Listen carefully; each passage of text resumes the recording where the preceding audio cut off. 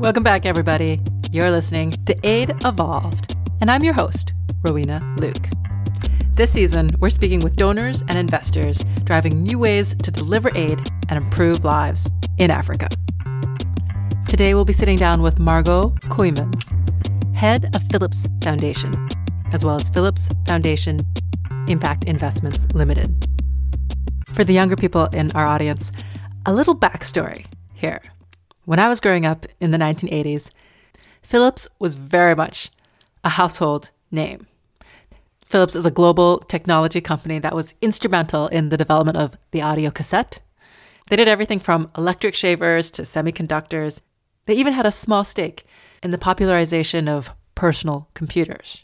Over the years, they've become more focused in their work and spun out many of their other divisions like lighting and semiconductors and household electronics, so that today they're mostly known for their work in healthcare technology. Philips today continues to be a leading brand in defibrillators, ultrasound machines, CT scans, and a host of other medical devices. So Philips is a particularly interesting actor in our exploration of the donor and investor landscape. There's this idea in development circles that the private sector can bring resources, money, expertise, and various other contributions that it's hard to get from the public sector. And you would think a global technology company like Philips would be a great example of this. They do so much to get cutting-edge medical devices into the best hospitals in the world. Surely they could also play a role in making diagnostic and health technology available in the most rural and underserved clinics in the world. That's where Philips Foundation and Philips Foundation Impact Investments Limited come in. As I mentioned, we're speaking today with Margot Cooijmans. She's an impact investor, a philanthropist, an entrepreneur, and an expert on corporate social responsibility. She's led Philips Foundation for almost all of their existence, and she was responsible for setting up the impact investing vehicle. Listen to this episode if you're interested to hear how someone goes about channeling the energy, the resources, and the expertise of private corporations towards the public good. How does a global corporation think strategically of aligning its financial, in-kind, and staff support to its global strategy, both to maximize their social impact and also achieve the goals of the corporation itself? Put another way, if you're interested in the world of CSR or corporate social responsibility, this episode is for you. Before we dive in today, I just wanted to take a quick minute to invite you. Yes, I'm talking to you. Invite you to be on this podcast. We're going to be introducing a new segment in a couple of weeks where we share stories about good money and bad money.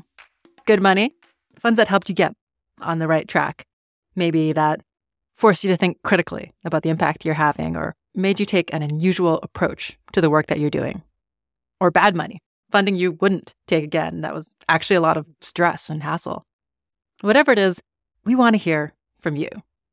If you're willing to call an American number, you can leave us a voice note at 218-888-3678.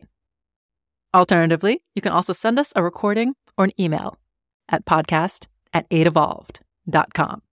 Include your name, your organization, and if it's relevant to this audience, we'll air it on the show. Last public service announcement before we dive in for today.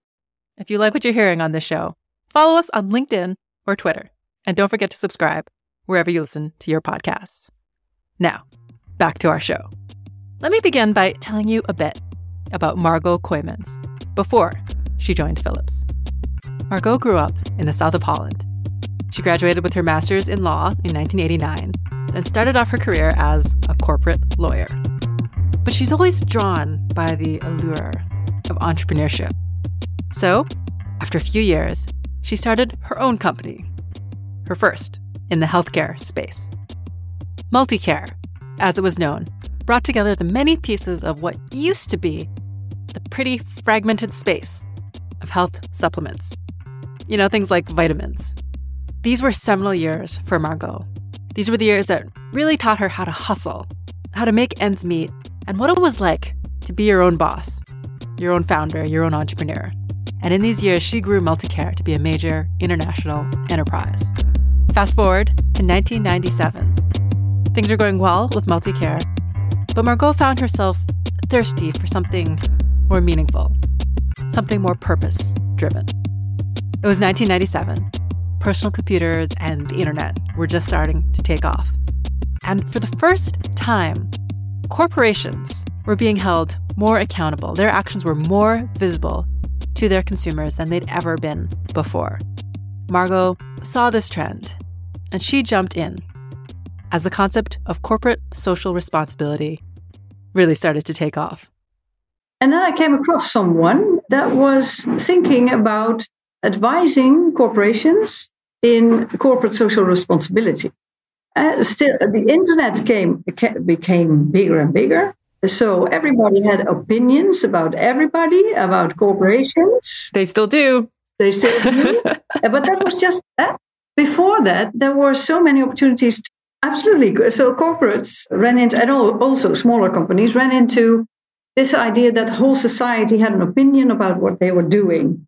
Also the good things, but also the bad things. So there was a demand for accountability and transparency about how money is used, how people are treated, what do you do in your supply chain, what about labor rights and conditions, does your product do any harm, etc. So environmental and societal justice or conditions at least, because it's not easy to solve everything, but to be aware of it, the effects of what you're doing as a company were becoming really critical. Always have been, but then there was no escape anymore. Yeah, and I love the linkage that you're drawing between that and the internet. Like, obviously, people have always wanted corporations to be ethical, but it wasn't until the dawn of the internet and being able to see those images of children making Nike shoes and things like that, where corporations really started to feel a certain degree of greater accountability to their consumers. Yeah. And so the whole CSR movement was born, and you were right in the thick of it when it came together.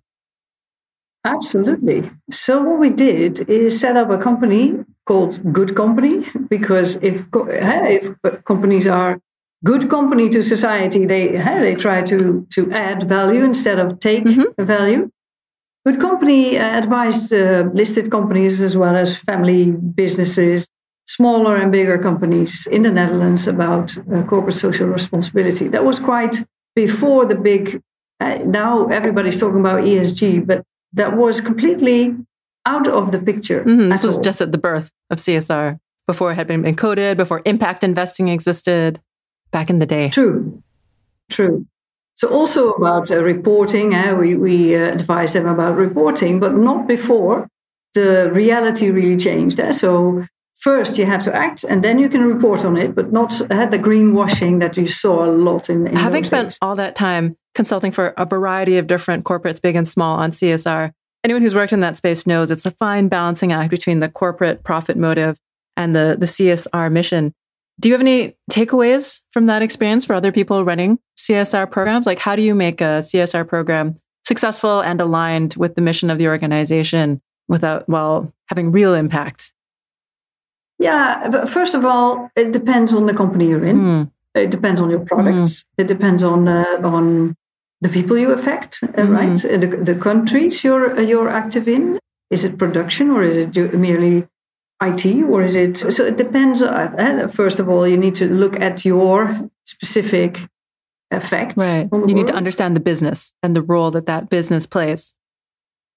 You need to understand the business first of all, and then also have a vision on what do we want to be. What do you want to add to society, or are you merely here to produce plastic bags or pens or whatever promotion materials, or what that doesn't really help the world any in the right direction, right?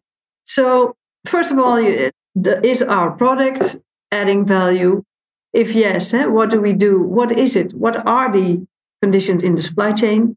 Do we demand any effort from our suppliers? How about child labor? How about environmental effects of our fabric? So depending on your core business, you need to look back into your supply chain and also upstream. Is it benefiting the end customer, or are we silencing something that should be out there in, are we telling the truth? Are we ethical? Etc., etc. So depending on your business, there's always a way to improve and to be more transparent, to be genuine in your efforts to improve the world. Nice. I love that. It's both about the product and the mission, as well as how we get there. Like you need a high impact purpose or mission, and you need to make sure that the way in which you generate or fulfill that mission is also ethical in its approach, that you can't decouple the two. Well, there was a step in between, because at the end of my time in a good company, we were pioneering. I have written several books. I have given hundreds of presentations to companies, in conferences, etc. So when the awareness grew about, yes, corporate social responsibility is something is here to stay, there was also competition. And my partners, I was with 3 partners, and we had different opinions on the way forward. I said we need to either specialize or go abroad or sell the company to to one of the bigger. And I said, well, buy me out then. We had different ideas. That's fine. So I sold my share. After Margot left Good Company, she took the funds from the sale of her shares, as well as the other companies she'd already exited, and moved into real estate. In a way, this was a chance for her to get more exposure to the investment space, as she's working with major pension funds on their real estate allocation. But she continued with her focus on social responsibility and spent a ton of energy driving for more sustainable, green, and community-friendly real estate development. This would occupy her time for the next 10 years, between 2007 and 2016. Then, in 2016, a friend approached her with an offer she couldn't refuse: a role at the head of the prestigious Philips Foundation. And this was in the years surrounding a key shift in the strategy of Philips, when Philips was emerging from a reshuffle as primarily focused on healthcare technology. And it was Margot's job to see, how can we take the global strategy of what Philips Corporation is seeking to do in the healthcare space and channel its philanthropic resources, its funds, its in-kind contributions, and its human capital towards social impact in a way that aligns with everything else this giant corporation is trying to achieve. Value to society. That is my main interest.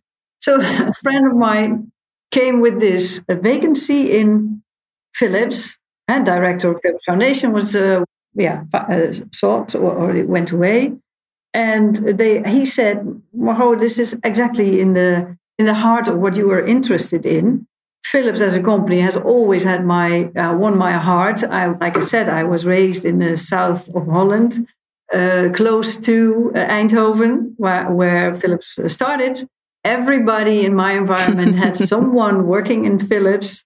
It made the most wonderful products. Everybody knew the company, and it had this DNA of taking care of society as well. And how established was the foundation when you joined, and like the impact investment? Like, what was the lay of the land when you joined? What was the job that you thought you were signing up for, which isn't always the same as the job that you get?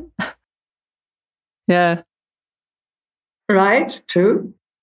It was established in 2014, and I came in so December 2016. Yeah, absolutely. And it was established to be the, let's say, central platform for the CSR activities of the company worldwide. Because every market, Philips always has done so much in and for society that she doesn't even talk about. But it had been, with the growth of the company and becoming a global player, in every country, there were societal activities and non-commercial activities that the company so you had a lot of work. Executed and supported.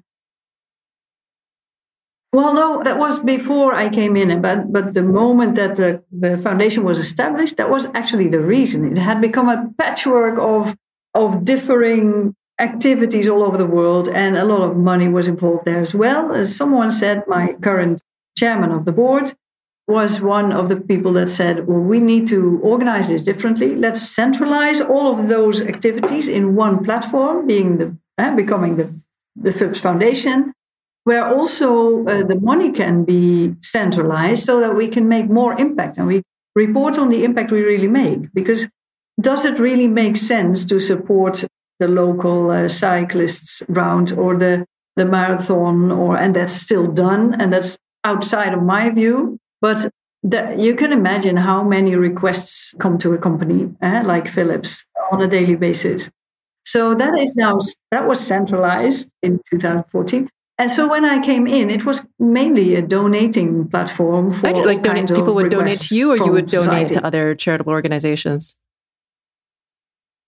So the foundation would donate to NGOs, local organizations, all kinds of organizations that needed support. And how was it structured, just for context? Right? Was it like an independent fund? Was it linked to the larger corporation? Like, what kind of autonomy did you have at that time?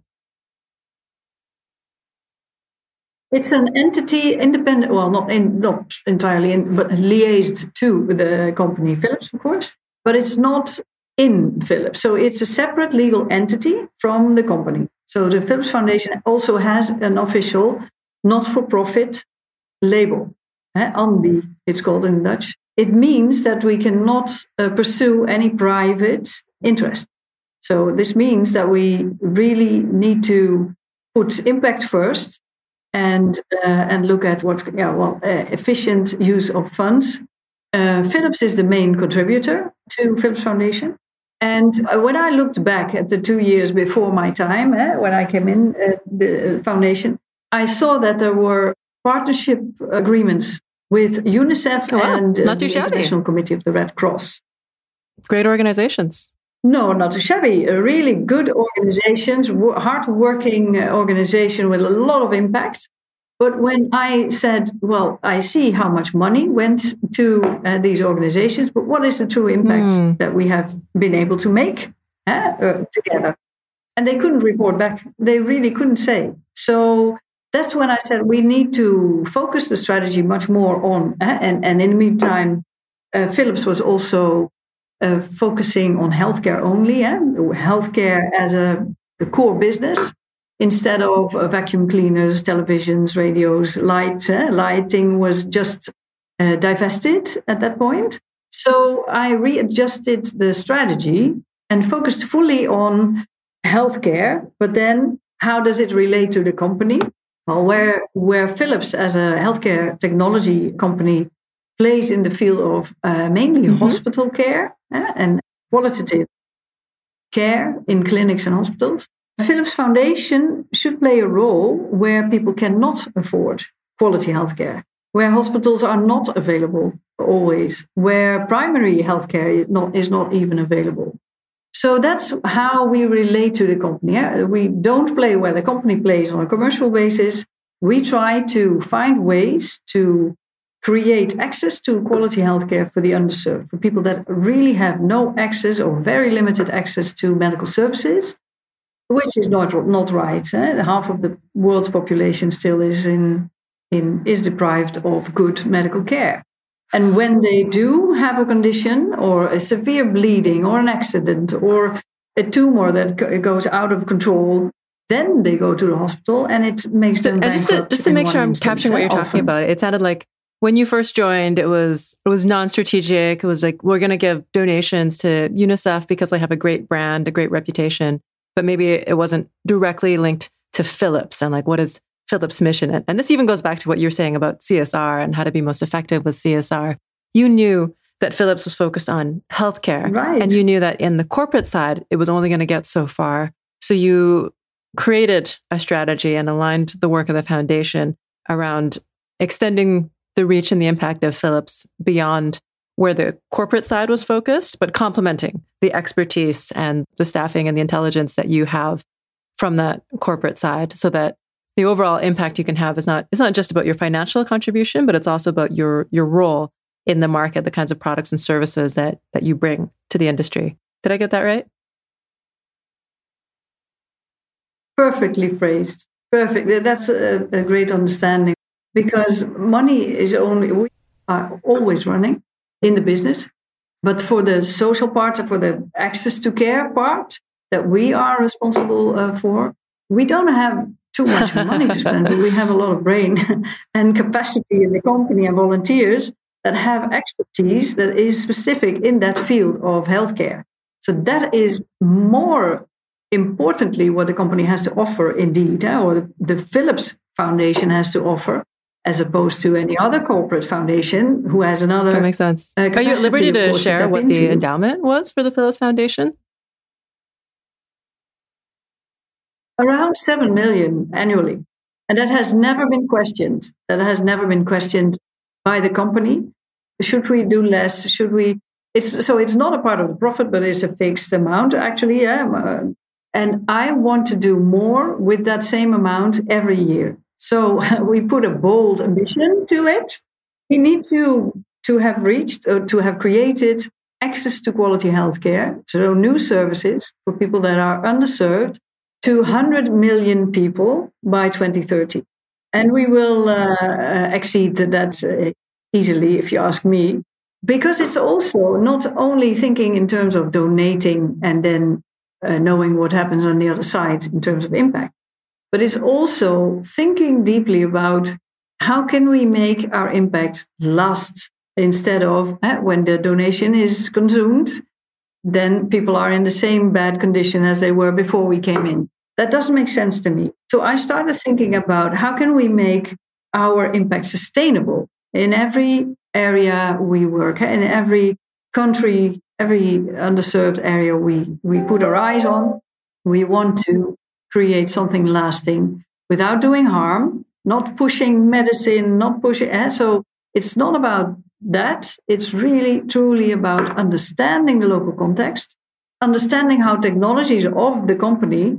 The company has a lot of early detection devices, technology that can really easily, in an early stage, see whether there's a heart condition or a respiratory condition or a tumor, maybe, or during pregnancy. Is there any risk? Is it all good that we see?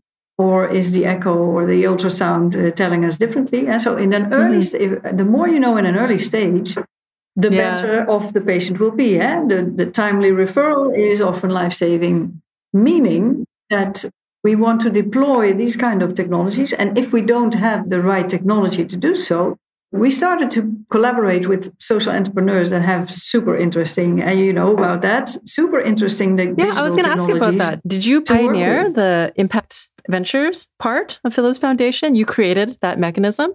Yes. Is that your baby? Would you describe it as your baby? Right. But you made this, it wouldn't happen if you weren't at the helm, basically. No, it wouldn't have happened. I don't think so. And the company is happy with it.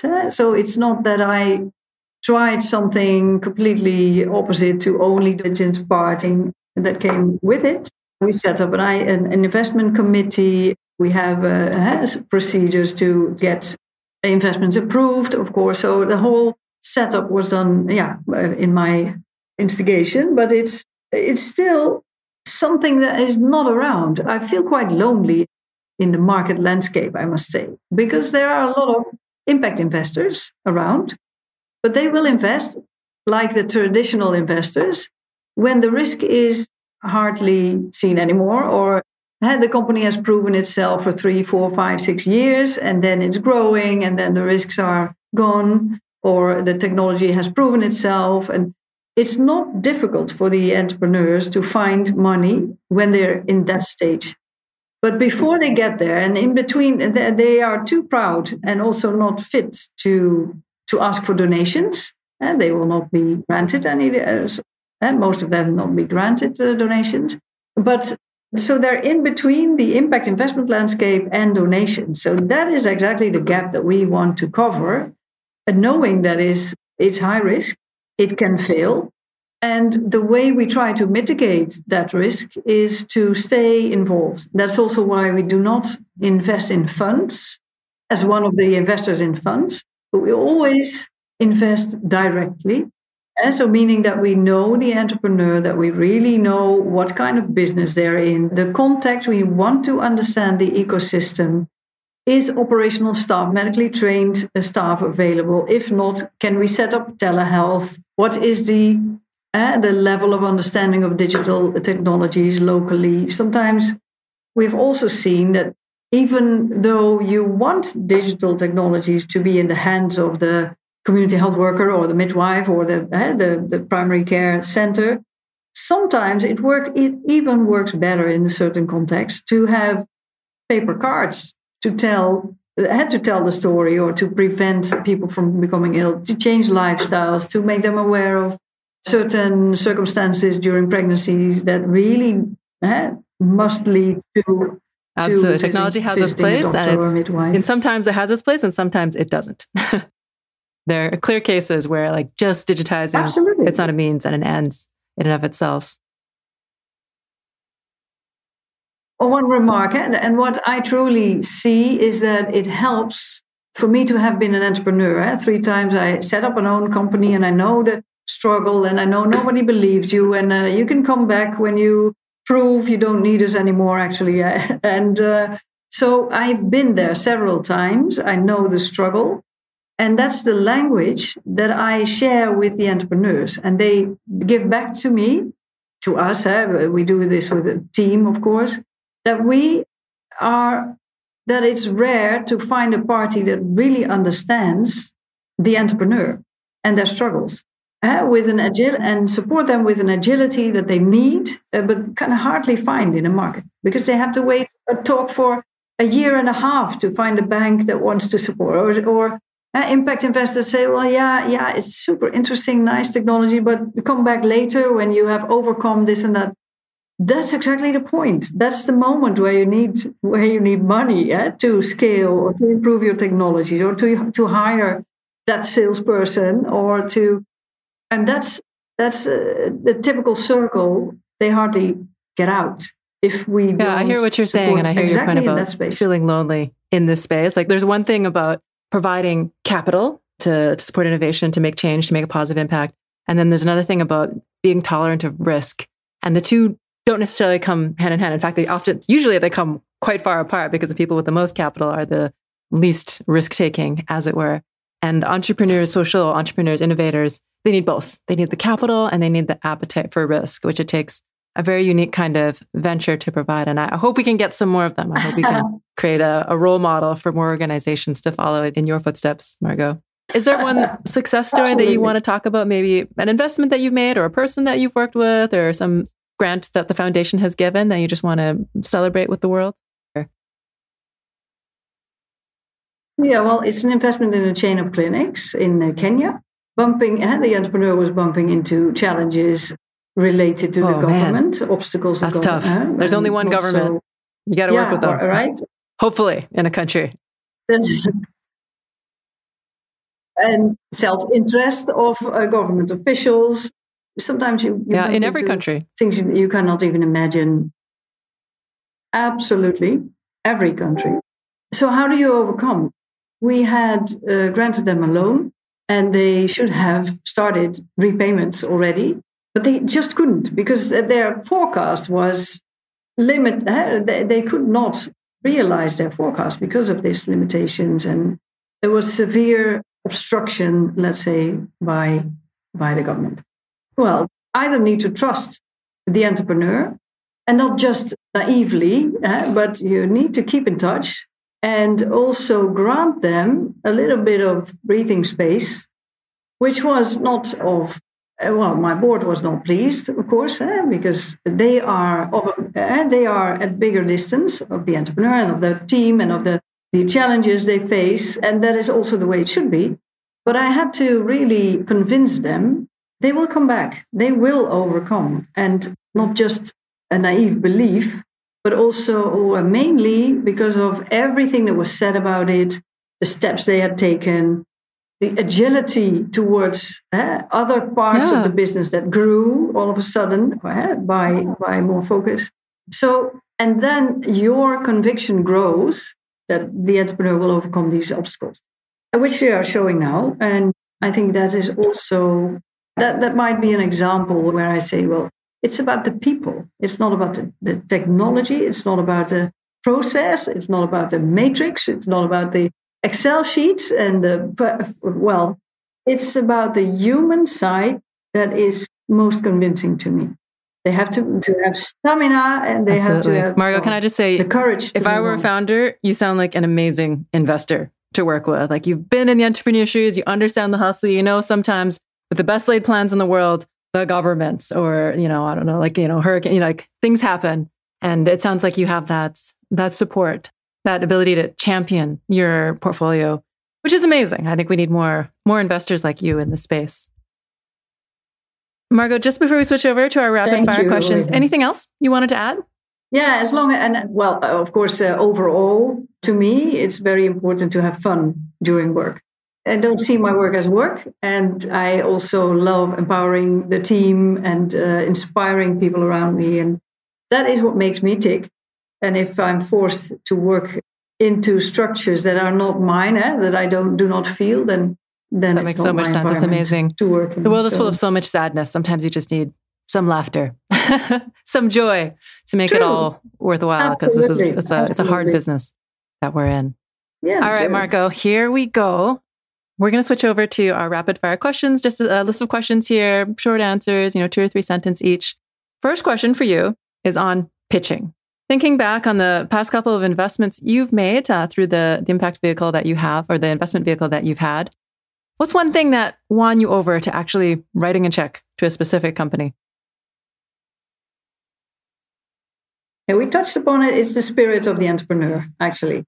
And not just being an enthusiastic person, but next to a clear business case, of course, motivated to address a need, savvy about what it takes to tackle it, a never-ending stamina, a nice and open person also with the heart in the right place, open to learning as well, so know-it-alls, and knowing his or her flaws, inviting expertise and capable of leading a motivated team, and motivate team. Nice. On the aid front, what guidance would you give to traditional aid, philanthropists, or impact funds to better support innovation for healthcare in Africa? When talking about the underserved areas, above all, stop thinking in pilots and projects. You see many NGOs piloting after pilot. I think in terms of long and lasting system change. We talked about it prior to these questions, and stay involved in the local ecosystem. So we must see the local populations benefit from it. And to investors, I would say, for impact against healthcare inequality, you need to think outside of the traditions of investing. Yeah, this is a different ball game. You will have to be willing to take risks, also to deeply understand the local ecosystem and the technology in place in the healthcare space. It also entails understanding whether medical staff is available, training or telehealth solutions, etc. So it's the whole subset of factors that you need to understand in order to know. That makes a lot of sense, where Margot. And when to invest. Advice. If you could take a step back in time, what advice would you give your younger self? That would be trust your intuition. You know more than they will make you believe. I love it. That's actually it.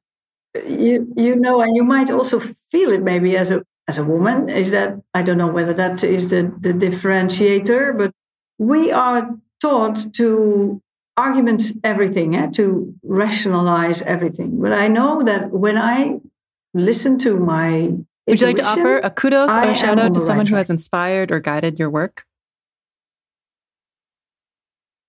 Yes, Ronald de Jong. He is the chairman of my board. Actually, he is also a former EXCO, executive committee member of Philips.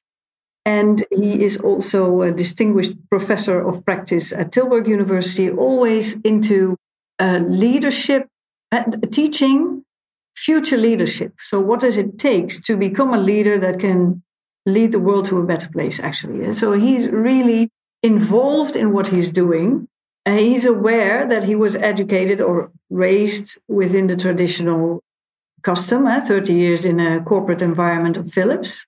He acknowledges, considering the fastly changing world we are in and its deplorable status, that the ways of working of the past might not be the way forward. And his openness and courage to let go of his certainties or his old beliefs, to empower people to act in their own unique, that sounds amazing. Wow. This last question is just for fun. Can you recommend a book, a blog, or a podcast that you've enjoyed recently in your personal time?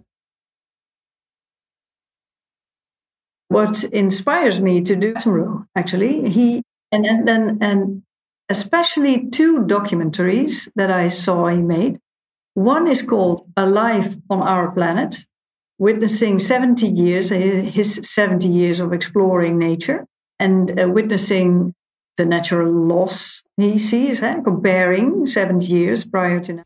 Margot, for listeners who want to learn more about you or about your work, the Phillips Foundation, what's the best place to stay up to date on what's going on?